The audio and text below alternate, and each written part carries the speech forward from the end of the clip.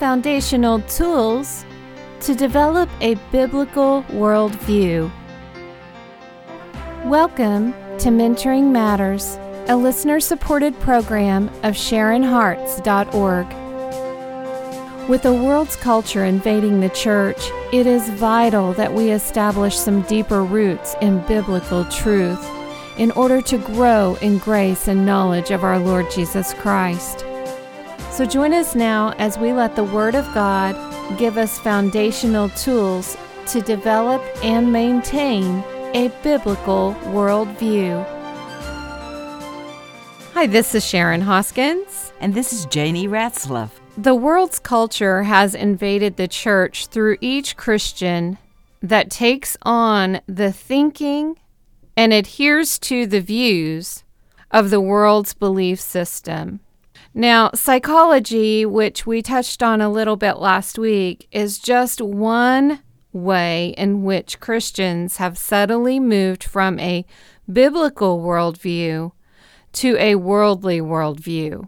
Yes. So let's just start off with what's a very simple definition of psychology. It's the study of the natural, of nature. And that means that we're going to study how we can, through nature, resolve all of our problems, resolve all of our issues that we have in being a society that can live in harmony. Sounds like a good concept, doesn't it? Yeah. But the people who practice psychology want to solve everything from limiting it to how we deal with our emotions and how we deal with behavioral patterns. But psychology wants to do it without God. They want man to be the God and man to find the solutions, and they'll find it in learning how to help people deal with their emotional traumas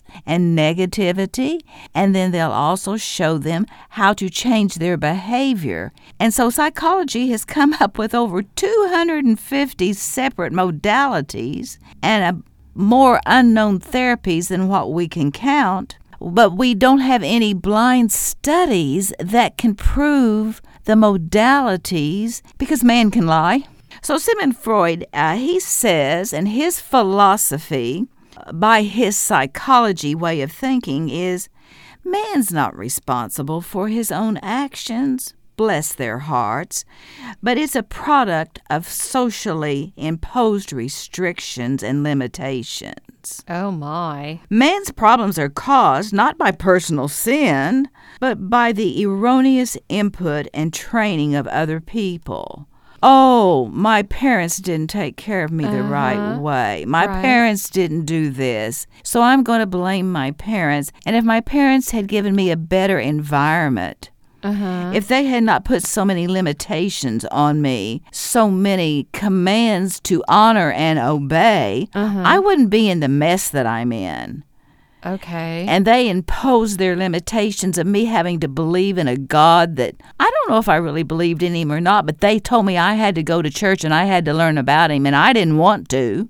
So now, Sigmund Freud said, you were abused and misused in your childhood by the brainwashing of believing that there is a God and that there is sin. Okay. I had no idea that there was that much depth to it. Yes, and that was beginning to be taught in our universities and higher learning as we were moving Christianity out of it and bringing in the world.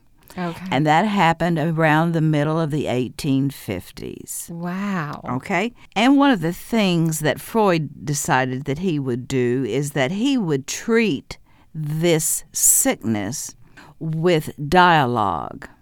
So he would have patient to psychoanalyst listen to what the patient said, and then the psychoanalyst would give them man's solutions. Okay. So we didn't have to go to the Word. We didn't have to go to any other books. We just listened to our psychoanalyst because he knew more than we did. Okay. Do you see how the trusting man in innocence? We went to a Christian university But we didn't get the old-fashioned professors that said the Word of God is the foundation. We got the new professors, Sigmund Freud. At this same time, around the 1850s, in the medical world, Sharon, there was a battle just what was going on in the cultural higher learning world. There were two doctors. One doctor was Louis Pasteur, and the other doctor was Becamp. And Pasteur said that we get sick because of what is on the outside that invades us. And he had more political pull, more influence, had more money, was better known. But there was someone who said, no, that's not right. Disease begins when the insides become imbalanced. Okay, that makes sense. When the body is weakened. Uh-huh. And that goes along with scriptural principles. The Bible says that the spirit of a man will sustain him in his illness, but a wounded spirit who can bear?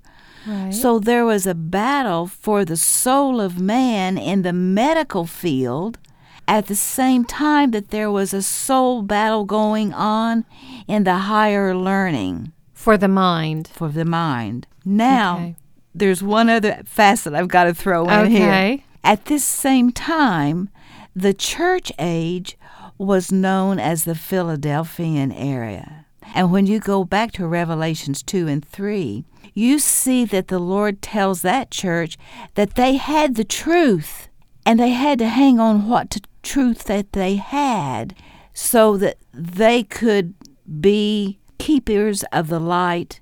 They can be salt and light in a world that was in need. So what I want to build on the stage today is when the enemy was working on the mind and the soul of man, the Lord had over here the church in one of the strongest areas that they ever had to defeat what was going on in the higher education.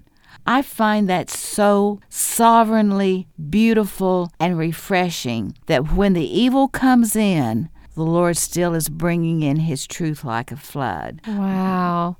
So you're saying that during the 1850s to 1930s, in the time of Freud's lifespan, was the time of the Philadelphia church that is talked about in Revelation chapter 3. So what happened to the Philadelphia church age that we're now in the state that we're in? It was strong. We had some of the greatest writers that understood the doctrines of the cross. They understood depravity of man. They didn't try to find goodness that had been lost at the fall. They were willing to be called into account for wrongdoing. They were secure in who they were in Jesus Christ. They had a solid foundation. You know, every week we talk about some aspect of having a solid foundation and how you obtain it from the Scriptures. But somehow we've moved from the Philadelphia church to the Church of Laodicea since that time. And what's happened is, about the 1950s, we started having all of these subtleties that the enemy was using because it gave us freedom. It gave us new insights. It took away our inhibitions. It also took away our absolutes. And it took away any morality. And we went to saying, if it feels good, it must be right. We gave our emotions complete freedom to have whatever feelings it's wanted. And became our final authority. With no repercussions. Okay. So subtly, we lost what we had, and as those old saints that passed it on to our universities decided that they needed to rewrite. And that's because the secular movement was creeping into our higher learning, and nobody was challenging it. Wow. And then we had people who were bold and said, we need to do away with prayer in schools. That's nonsensical because we just pray to one God. And hey, there's more ways to get to heaven, if there is a heaven, than just one God. So let's not be so restricted in our thinking. Let's broaden our mind. Okay, so we've become more superior. And now man's reasoning, man's logic, man's opinion, man, woman. Well, when we say man, we're talking about humans. Human. Right, right.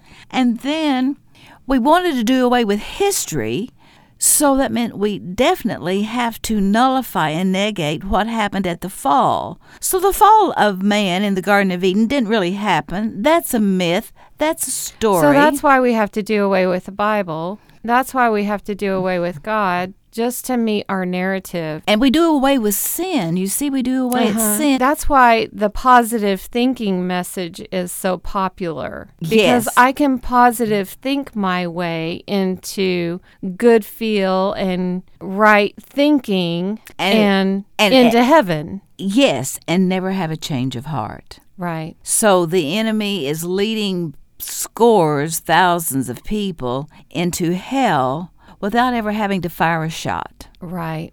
All right. Well, I tell you, Janie, this really helps to know where some of these ideologies have come from and how they have slowly but surely taken over our children, our education system, our ways of thinking, and some of the things that has been said and done doesn't really sound bad, but when we look at it in comparison to the scriptures, we can see how it contradicts everything that the Lord has shown us. And that's why mentoring matters. Mentoring Matters is a listener-supported discipleship program of Sharon Hart's ministry. Join a community seeking to grow in grace and knowledge of our Lord Jesus Christ, with resource materials available for the journey at sharonharts.org. That's SHARIN hearts.org.